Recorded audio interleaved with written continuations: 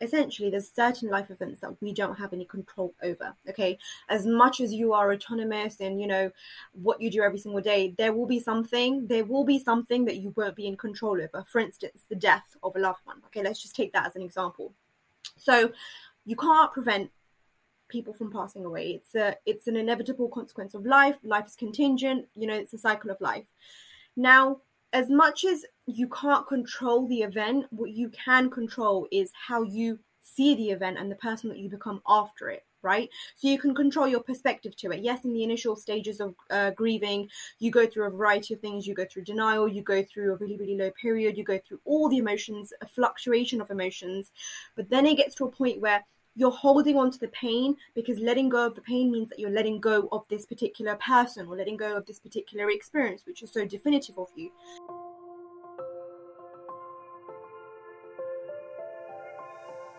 Greetings, hello, good day wherever you are in this world. Thank you so much for joining me. My name is Simon and I'm the host of True Hope Cast, the official podcast of True Hope Canada. True Hope Canada is a mind and body based supplement company that is dedicated first and foremost to promoting brain and body health through non-invasive nutritional means. For more information about us, you can visit truehopecanada.com. Today, I have the pleasure of welcoming best-selling author Ruby Dahl to the show. Now, Ruby is a best-selling author of 5 books, including one self-help book. Ruby's words on healing, self-discovery, love, heartbreak, grief, and moving on have been greatly appreciated by readers from all over the world.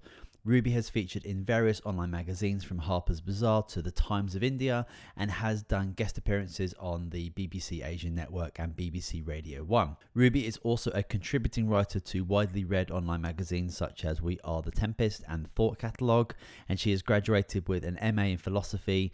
Presently, Ruby is working on her debut romance thriller novel. Today, though, we're going to be discussing how people can use their creativity as a pathway through tough times. Enjoy the show. Okay, Ruby, hi. Welcome to True Hope Cast. Really appreciate you being here with me today. How are you? What is going well? I'm good, Simon. I'm doing very well. I've had a productive day today. How are you doing? Yeah, doing good. I mean, you're in the UK, so you're 8 hours ahead of me. So I think it's like 6 p.m. over there or something like that.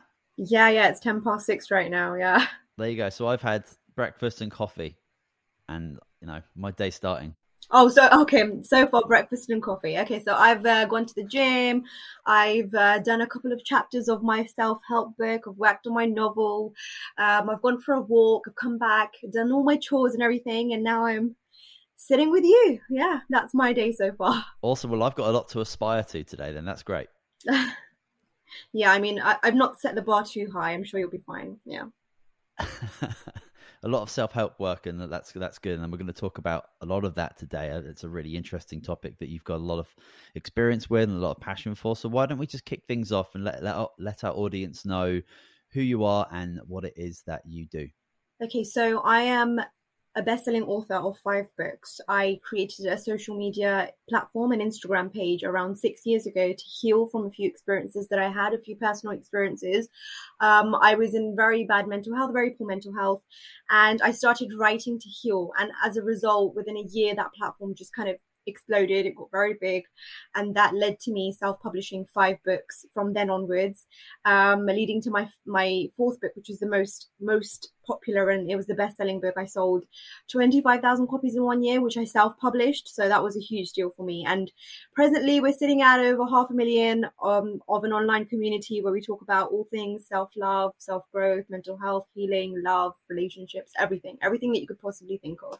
Wow, that's really cool. So you began your social media journey on Instagram and you were using it as a personal avenue. Yes. So for me, books had always been a form of escapism. So when I was younger, I lost my mum at a really young age. I was only 4 when she passed away. So I turned to books and reading at a very, very young age. They were always a form of escapism for me. And I knew that one day I wanted to be a writer. I wanted to be a novelist specifically. But somehow that journey kind of spiraled. It went a different way altogether when I went through something really, really difficult. And I just needed to heal from it. I was like, I'm in a very, very dark, difficult place right now. And the only way that I could feel better is if I write, which is what I've always done. So I created a page, but I shared my deepest, darkest fears, secrets, vulnerabilities, everything under a pseudonym. So nobody really knew it was me until a year later, essentially. Wow. And I'm just interested because you say, you started to write to heal and then it got really big, especially in the social media scene. Why do you think that is? Like, what was it about what you were doing that grabbed the attention, ears and eyes of a lot of different people? What was the draw there? I feel like I was doing something that we're all so afraid to do, which is share my vulnerabilities. I was being as raw, as honest as I possibly could about everything. I was going through a lot of pain mentally, emotionally. I felt like I'd delved into like the deepest, darkest mental pit that I could have. I was very, very, upset and depressed at that point. And I was talking vocally about it. I was being as vocal about it as possible. I was sharing it online. And a lot of the time when you are going through a difficult, phase as this one, you feel very alone. You feel like there's no one else who is going through what you're going through. And my platform was a way for people to, find a safe space, to find out, oh, I'm not alone, because this particular girl is going through the same things, or she's going through something similar, and she's being so open and honest about it. And as a result, my readers found that they could be open and honest about their feelings and their emotions. And then they'd send me like direct messages, emails, just sharing their stories with me, telling me how, today I was feeling very low, but your words made me feel better. Your words made me feel less alone. Your words made me feel like there's hope. And I guess the truth was that they could go somewhere where they could feel understood, where they could feel as like they're part of a community, where they could feel like they're just not alone. And I think that was the biggest attractive part of that page. There are so many negatives to social media, but when you explain that, it just makes me really happy that we do have this incredible way of connecting with each other from all walks of life, from all across the planet, and we do have the ability to access a lot of the things that make us human, a lot of the things that connect us all. So that really makes me, do you agree in regards to there are some kind of negative aspects of social media, but something like this, using it as this creativity tool to really actually socially connect and have, use your media socially. Do you feel that that's one of the kind of bigger positives of that type of a platform? Absolutely. Simon, I feel like the negatives are because of the way people use social media. So if I'm using social media to show off about my life, to portray all my highlights, to portray all the good points, all the, I've got a great hair day today and I'm dressed in the best outfit and I'm on a date and, life is just great. And if that's all I'm doing and that's all I'm showing on social media, of course, it's going to lead to people comparing, to feeling bad about themselves, to thinking that they're not achieving much, they're not doing much. But the way that I utilize social media was to show that life is not perfect, that there is this person who's going through something.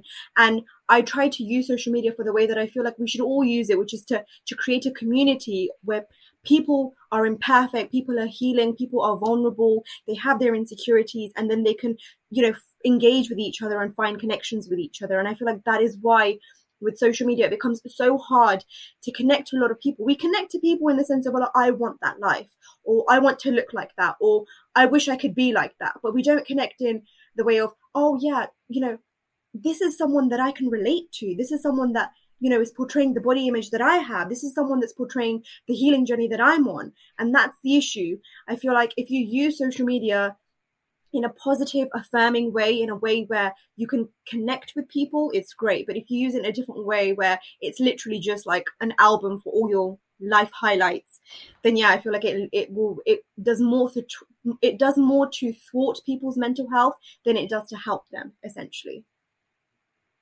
Yeah, I've not really had this thought before in regards to how positive social media can be, because I feel like when we're out there being social and we're with our communities, within our groups, or with just engaging with strangers, I think there's actually a lot of we put on characters, right? We're not actually we don't go out there into the real world, and we're not like as vulnerable as we probably could be. But there's a big talking point there, but like with the fact of being able to use your phone to write things down or to engage, there is like kind of a safety mask there, so you can actually be a little bit more vulnerable, a little bit more open, a little bit more kind of truly honest with yourself. So I've not really had the thought before of like how powerful and positive and creative that can be, because for so many people, or no, for 99% of people, going out into like, you know, the real world and being with different groups of people and just being as vulnerable as you would be if you were writing a blog post under a secret name, it's very, very different, right? Absolutely. And Simon, I had the same fears, because with being vulnerable means being very, like, with vulnerability comes fear of being judged, fear of, you know, someone thinking, oh my God, like this girl is not in a good place, or fear of just generally people talking about you, or what they'll think about you, or how they'll judge you. And when I realized that I no longer cared what people thought in terms of like the negative connotations of what I was doing, I removed my pseudonym. I was like, I remember blocking approximately like 40 people or so from like my community, for fear that I didn't want them to know that I was going through so much pain, because, you know, people are going to talk bad about me, they're going to talk about me, and I didn't want to be spoken about. But the moment that I realized that my vulnerability is my strength, me going through this means I'm human. Like, there's not a single person in this world who hasn't gone through something, who hasn't experienced a little bit of pain. So me experiencing pain just means that I'm a human being.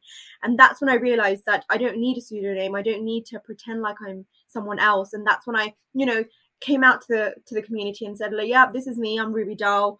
I've gone through X, Y, and Z. And this is why till this day, I speak so openly, honestly about my mental health, about, you know, my issues of growing up, about my heartbreak and everything, because I feel like there will always be a fear of what people think about you. But the moment that you take away that fear, the moment that you start seeing your vulnerabilities as things that give you power, that fear disappears as well. And I'm at this point in my life where I have no fear about what people think, essentially. Like, I have no fear. Like, I could put my deepest, darkest secrets online, and if people say, oh, you know, this, like, if people say to me, oh, you went through this, you suck, then it's a bit, it kind of just tells you what they are as a person, isn't it? Like, if I'm talking about what I've gone through and someone's said you suck as a person, then it's really definitive of them as opposed to me. And the moment that you take that fear away from your vulnerabilities and stop doubting the fact that you're worthy regardless of, you know, whatever you're going through in life, that's when you start empowering yourself through sharing all your life's difficulties, essentially. You said something there that was interesting about how, you know, using your vulnerabilities as a superpower, and how we all experience pain. Is it necessarily the experiencing the pain that provides us the power?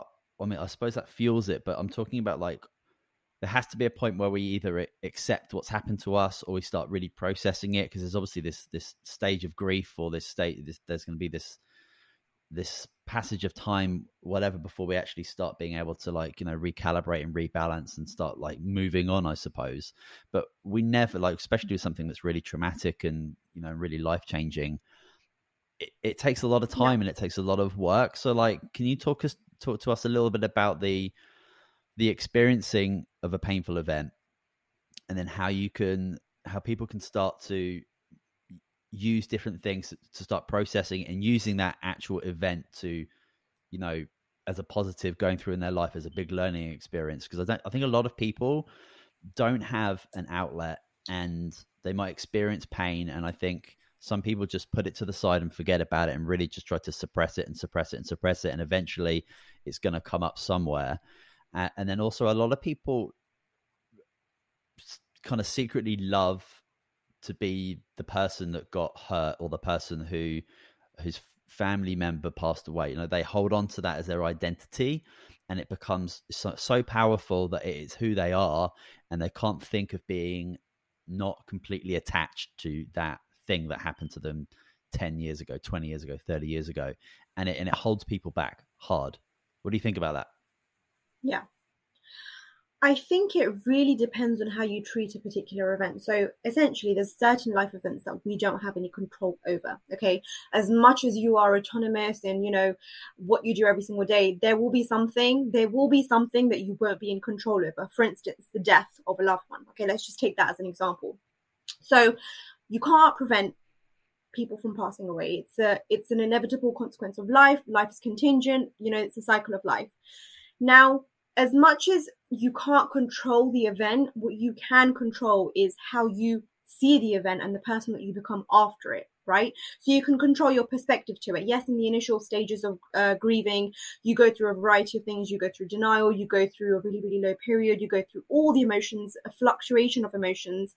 But then it gets to a point where you're holding on to the pain, because letting go of the pain means that you're letting go of this particular person or letting go of this particular experience, which is so definitive of you.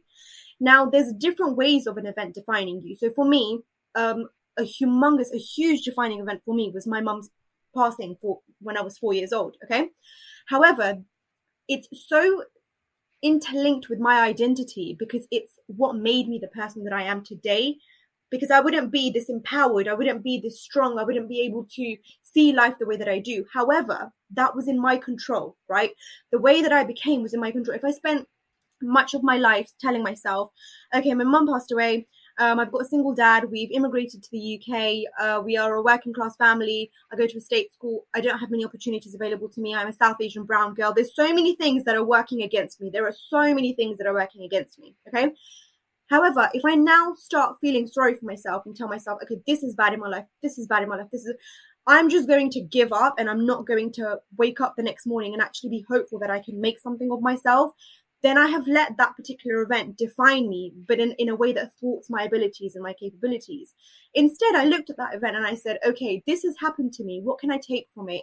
And how can I change my life? And how can I, as a result, empower others and change their lives as a result? Like the way that I talk about a lot of the pain that I've experienced is by telling people that I got myself out of that cycle. So a short example, I was working in children's services for a short while. And I was working as part of like child protection conferences. We'd hold these child protection conferences for, children who were in like child in need plans where, a teacher's noticed something, the child comes from either, young parents, or there's drugs, alcohol, there's something involved.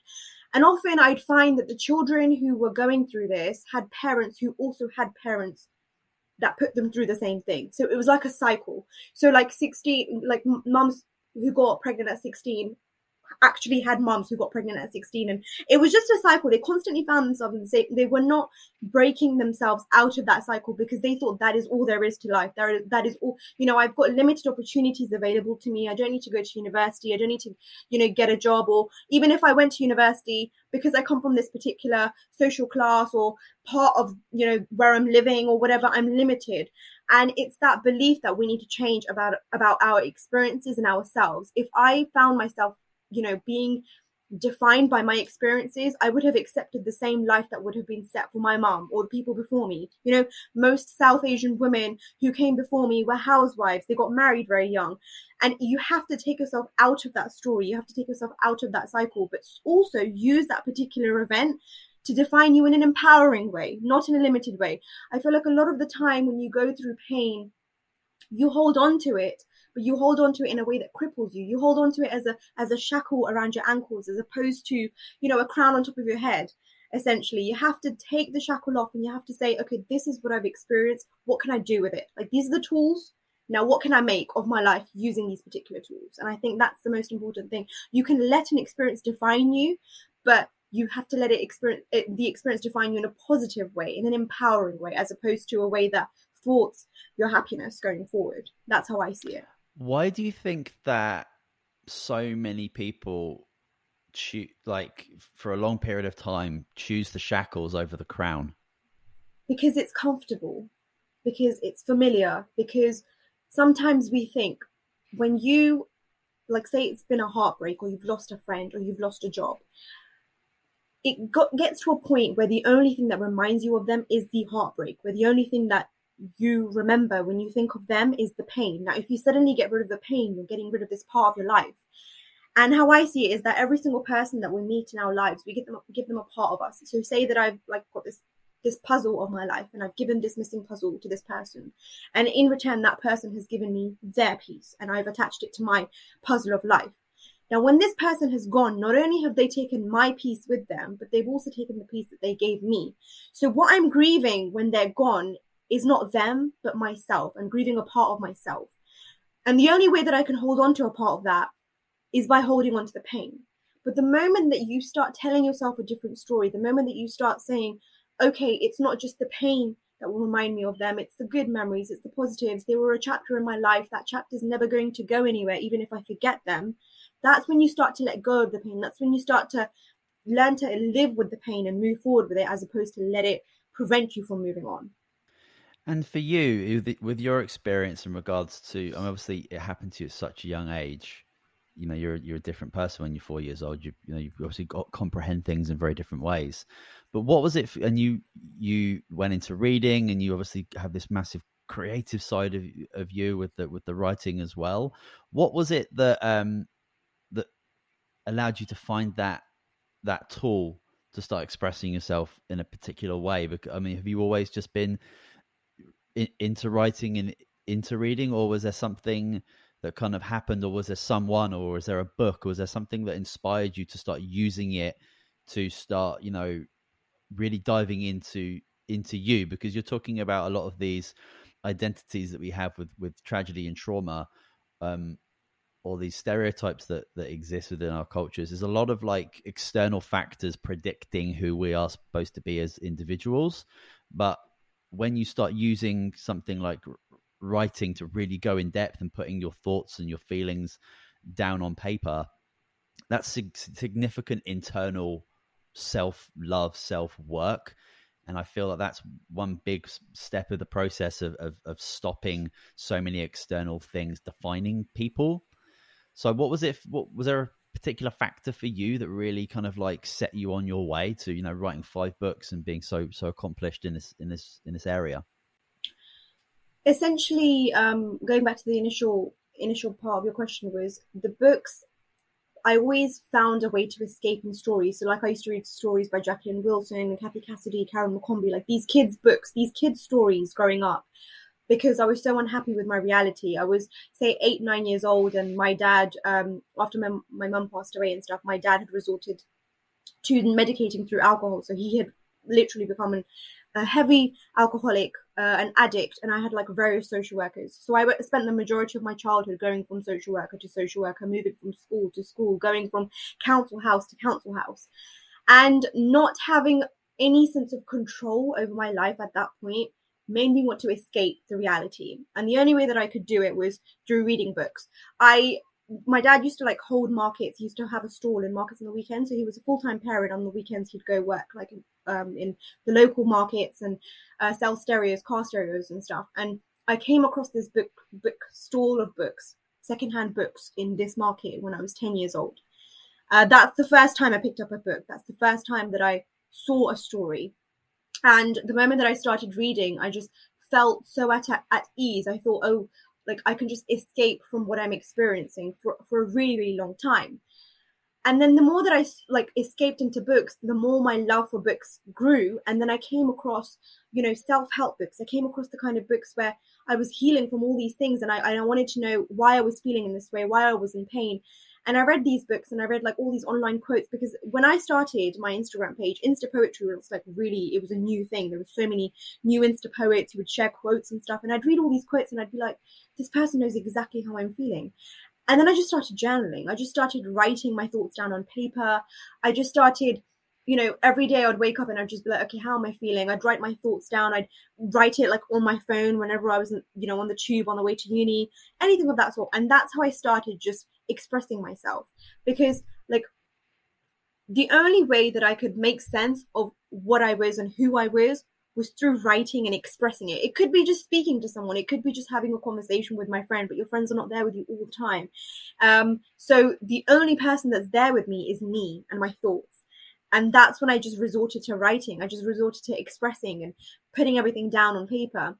And then when I went through my really difficult experience 6 years ago, and I was essentially going through a really, really difficult heartbreak, and I just felt so claustrophobic within myself. Like I just felt like there was no escape. And then I went back to what I always had done, which was write. And I said, okay, let me just write down how I'm feeling. It started with blogs. So like I created an online blog and I just write on the blog and I just share. And then I was like, okay, let me just create like an Instagram page to advertise the blog. And then I'd like post a blog and then I'd put the photo of the blog on my Instagram page. And then I was like, I can actually I can actually write shorter pieces as well. And then it literally went from the blog to the Instagram to the point where me just sharing 3-liners and someone would comment and be like, oh, this is exactly what I wanted to hear today. And I'd be like, I'm not putting any hard work into this other than I'm writing my deepest, darkest fears on paper. So if this is something that someone's able to relate to, then I'm doing something really great. And that's what led to me to realize that, like, my dream has always been to be a novelist and write like young adult fiction books. But that's when I realized that I can have that dream, like I can have that goal of being a fiction author one day, but then I can also have this purpose which helps other people through my writing, which helps other people through my words. And it means that not only, essentially what I'm doing is I'm healing and I'm writing to help myself heal, but that writing is helping someone else heal as well. And that's when I just realized, I was like, let me just write for myself and for other people and see where it takes me. And it brought me here, it brought me this far, essentially. Wow, that's amazing. Thank you for sharing that. I think that's really, really powerful. And yeah, that's certainly made me think about a lot of different things. And can you tell us a little bit about your self-help book specifically? So you've got 5 books, but I think, is it called Dear Self? Yeah, so Dear Self is actually, it's a bite-sized self-help book. What that means is it's a very niche genre. So there is a narrative as you would have in a self-help book, but then there's also pieces of prose, which are like, the smaller essays that I share on my Instagram page. So it's like divided by prose. So essentially you'd have a chapter on, say, self-love. And self-worth. What does it mean to love yourself? And then I'd write a chapter on self-love, but then that would be followed by like various pieces, individual pieces that stand alone on self-love that have been like loved and adored by my readers online. And then I'd put that in the book as well. So it's like essentially it's a bite-sized self-help book. And it's a book that I've been extremely vulnerable in. I've spoken about my journey of how I, learned to love myself, spoken about my heartbreak, I've spoken about friendship, attachment, loneliness. I've spoken about mental health journeys, grief, a variety of things in this particular book. And it's a book which not only is it there to help people who are on various healing journeys, but it's not defined by just one thing. It's not like a book about heartbreak or a book about finding yourself. It's a book about everything. It's a book about generally the various different healing journeys that we're on in our lives. Like I always say that we're not on one healing journey, we're on a succession of different healing journeys. You could be healing from your heartbreak, you could be healing from your first failure, you could be healing from losing your job, you could be healing from the loss of, a grandparent, and all these healing journeys happen side by side. And in some of these healing journeys, you reach a lighter, better place sooner than the other ones, because the other ones are a lot more impactful. And I guess Dear Self is a book about healing journeys in particular. And yeah, that's the best way to explain it would be like, it's a self-help book for people who don't really like hard to digest self-help books, essentially. If somebody believes that they're not, amazing at writing, do you think people can still use it as a creative outlet to kind of get things going? So I feel like a huge part of writing as a journal or whatever it might be, actually getting your thoughts down onto a bit of paper and reflecting on them and kind of reading them back to yourself and having it, it's kind of taking it from the inside and putting it into the outside world a little bit. How, if somebody doesn't think that they're really good at writing, do you think that they could utilize this as well and get some benefit? Oh, absolutely. Writing is a form of expression, which I think is so, so powerful. Especially these days, like journaling is it's so impactful. It's something that's spoken about so much, just getting your thoughts down on paper every day. It could just be on your tablet, it could be on your phone, it could be anywhere, just writing down how you're feeling. Not only does often it unclog your thoughts, but it also shows you exactly what you're feeling. And having something down on paper and being able to look back at it and read it at a later date, you could come back and you could look at it and you could be like, oh, that's how I was feeling, I feel a lot better now, or I have a solution for this particular thought or feeling, or just being able to express it. And writing is beautiful in that way. It's just I heavily recommend journaling. I know that a lot of people do intense journaling, so they wake up in the morning and they do like 3-4 pages of journaling. I can't do that, unfortunately. I've got really bad handwriting. So usually what I do is in the evenings, when I come back home, I've got my diary and I literally just journal my day. I just write how I was feeling today. If there's anything significant that happened, I write that down. And what it does is it kind of it unclogs my mind for the night. So everything that I'm feeling and I'm thinking is now out on paper, and I feel like I've put it to this external outlet now, and I no longer have it in my brain. So then I can be peaceful and just go to sleep very peacefully. And I feel like that's what writing usually does. It frees your mind from the thoughts that either you don't want to think about, or you're not able to comprehend, or are tangled together. It just kind of untangles them. And I feel like it's great for anyone who wants to make sense of how they're feeling, essentially. Yeah, I think that the massive difference with actually sitting down and being, quite conscious of doing this activity and writing your thoughts down or your feelings down as a beginning stage of maybe journaling.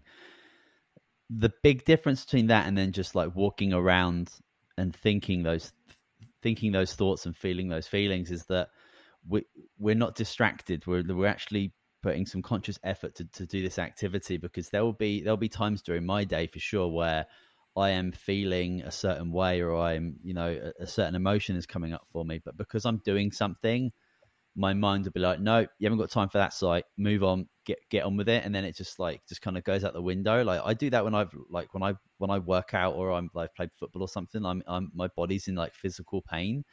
My mind will talk myself out of giving that pain some attention, which is kind of ridiculous. And then like I was lying in bed last night with my son going to sleep, and then my like left foot that I smashed a couple of days ago starts talking to me like big time, like, that you've got a lot of pain here, Si. You probably should have put some attention on me earlier in the day, but here it is. But and I just find the whole idea of being able to sit down and be present and actually write things down and being able to process them, rather than the automatic habitual boxes that in our minds like start firing and just trying to get us to just carry on with our own habitual ways, rather than just like stopping and taking some time for ourselves. And I notice it hugely. My wife is a big writer. She loves to write things down, and she is the best version of herself when she is practicing that. She's amazing anyway, but when she does that, she's fueled, and she's got this creative fire that comes with just actually doing it, even if it's 5-10 minutes a day, writing down on paper or on her phone or whatever it might be. So I see it within many different people in my life who use it as a very, very positive thing, and without question it can do marvelous things for probably everybody. As long as you can kind of like write or get things down, then it's a really positive thing. How do you recommend people kind of like get starting with that? Like, it's something that they've never really done before. Sure, they've heard of journaling, and they might have done that when they were younger or something as a exercise with school, but like, how would you recommend actually like starting to get it done? So firstly, Simon, I completely agree. I feel like writing is beautiful. I tell everyone this. I say writing saved my life, because if I didn't have writing at the point where I was at the lowest, I probably wouldn't be here today. So definitely, but also I do acknowledge that it's not everyone's cup of tea, in the sense of I'm great in typing, but even when it comes to writing things down, like I get very tired very quickly. So essentially, these days there's a lot of different outlets. So you have you can, if someone is unhappy to just sit down, get a piece of paper and write on the paper, you actually get different types of journals these days, and they're really good. So these are like journals with like quotes and stuff, and every day you have something that will say, okay, what are you grateful for today? And it's got pointers. So it kind of encourages you to write instead of you having to think for yourself too much. So if someone wants to start out in the beginning and they're not very comfortable in writing in that sense, then I would definitely say get a journal that acts as a tool for you to be able to start journaling and manifesting. In another way, I'd say, to be honest with you, whenever you have a thought, if you can, just type it on your phone. I think that's the best way to start. That's the best way to start. Just open up your notes on your phone. Whenever you get a thought, and say you're in the office or you're in the middle of something, not driving or anything, just stop, write it down so that you can refer to it later. Because I feel like a lot of the time what happens is we have thousands of thoughts every day. I have so many thoughts that, for instance, I'm in my car and my phone's like on the chair.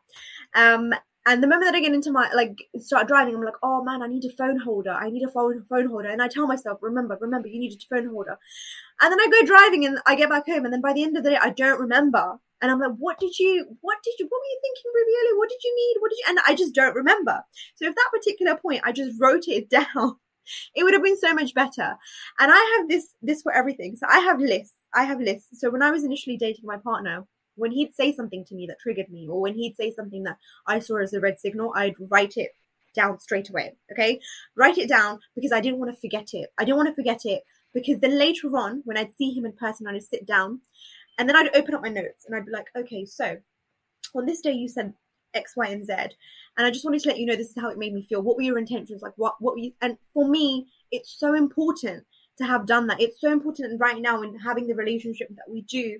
Because had I not done that, these would have always been these little red signals and flags in my mind that would have built up to the point where maybe if I had not gotten the clarification, or if I had not reached that point that I was with him in eventually, they would have resulted me in subconsciously thinking that I'm in the wrong place. Like, I think that's the case with anything, like with a job, with a degree that you're doing, with a company that you're trying to start up. You have these little thoughts in your day, like these dark thoughts, where either you're questioning what you're doing, or something affects you, or something someone said hurts you. Just write it down, get it out of your system, so that when you go back to it at the end of the day, you're able to refer back to it and say, okay, now I'm in a clearer place. I can look at this and I can kind of tell myself and reflect on how it made me feel. Do I still need to deal with it, or am I okay now? Like, do I not need to deal with it? And I feel like that's the most important thing. I feel like you need to get your thoughts down, written, whenever you feel those thoughts, and then refer to them either at the end of the day, or the next time you're doing that particular event, or you're seeing that particular person, or whatever, because you don't have a thought for no reason, right? You have a thought for a particular reason, and it's very good to deal with that thought when you have it. And often we can't, because we're in the middle of something, we're driving, we're cycling, we're working. But having that thought written down and then being able to refer to it later is very good. I mean, most of my deepest, darkest thoughts, issues, everything, they're all online. So whenever I feel a certain way, I'm like, okay, let me go back to my Instagram page and like read the piece that I was feeling a certain way. And then, it is what it is. But I feel like it's just good to have that. It unclogs your mind, and you're also able to deal with it properly later. Yeah. I love that exercise of writing things down for like things that a partner might say or do that would trigger you. How would you recommend somebody approach that to their partner after they've written that down? Because I think that's a really, really powerful tool, but I think it can also, like, if it's not done in the right way, it could cause even more aggravation. So is there a particular way that you would recommend bringing that piece to the table? Bring it when you are on good terms, I'd say. So don't bring it up when you're in the middle of an argument.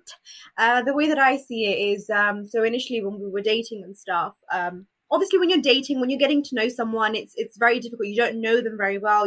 You're still in thin waters. You're still in like shallow waters. You don't really know where it's going to go.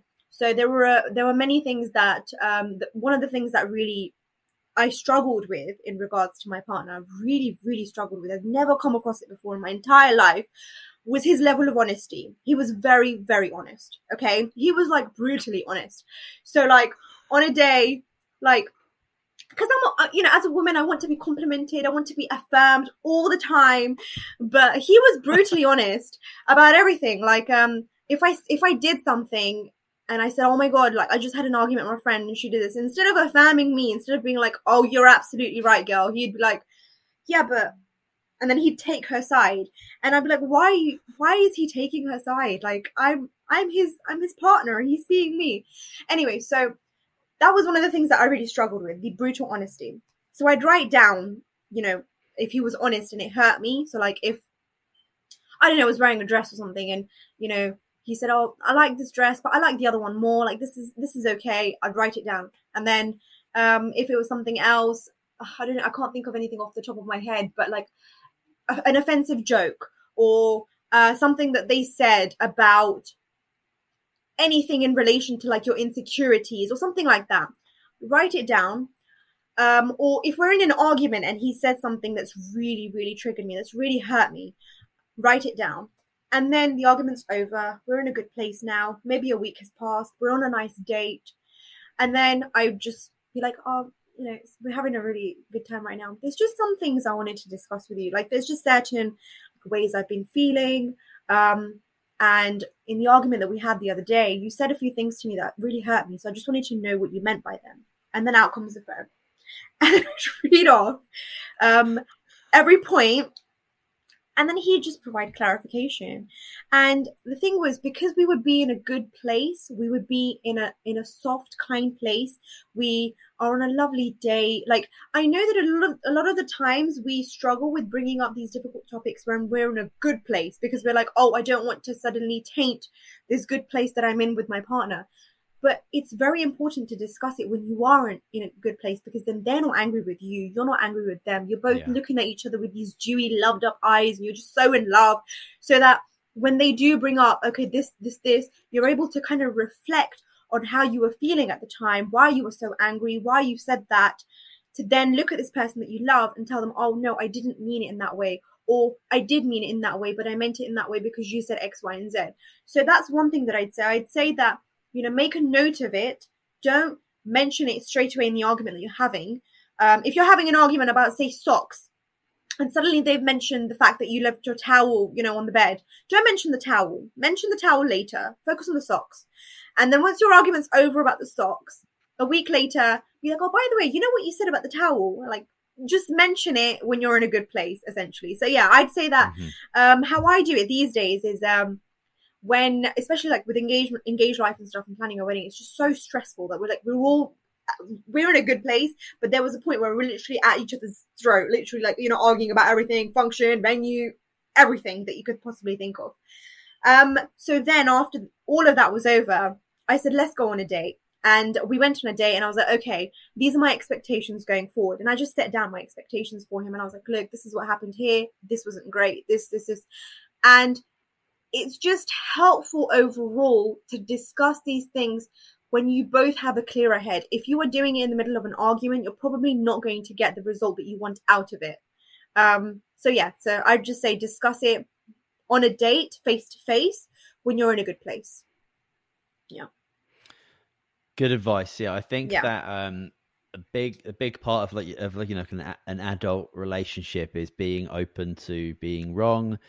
Yeah. Definitely being open to growing and doing self-work and growing as a couple. And you can't really do that unless you get called out on some stuff. And obviously when the emotions are high, it's just like the worst point to bring anything agitating up. So obviously when the emotions are calm and it's a lot of clarity, you're in a good place, and you're both kind of on the same page. It's without question makes a lot more sense to be able to put something on the table that is that might be a little bit provoking, but it's so much easier to respond to those things rather than react to them in the emotional, high frequency, high energy moment. So, and yeah, without question, like you have to be willing to do that to grow as an individual and to grow as a partner, because you obviously, you're not in your life on your own anymore if you're in that type of relationship. So I think that's very, very good advice. I really appreciate that. Yeah, I thought that was great, Simon. The way that you said it, you were like, if you bring it up later on, instead of reacting, they will respond. And I think that's the key to it. You've summarized it really well. Yeah.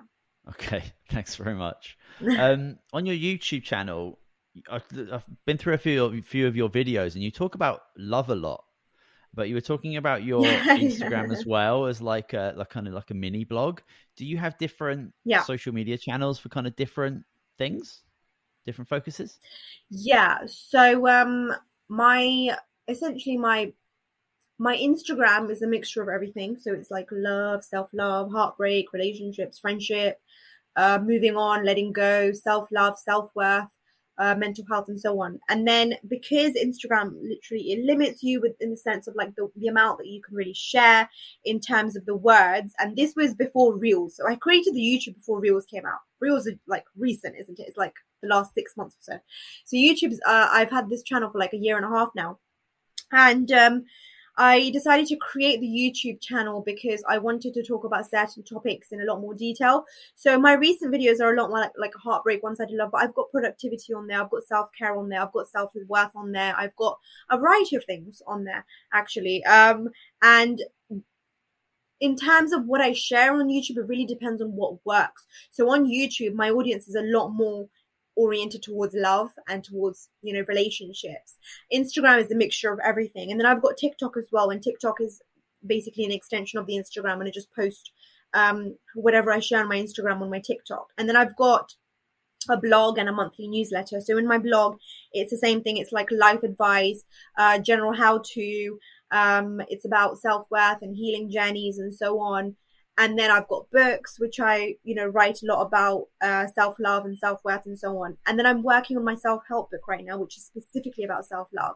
So there's no relationships. Well, there is relationships in relation to self-love, but it's literally like a book about healing and self-love.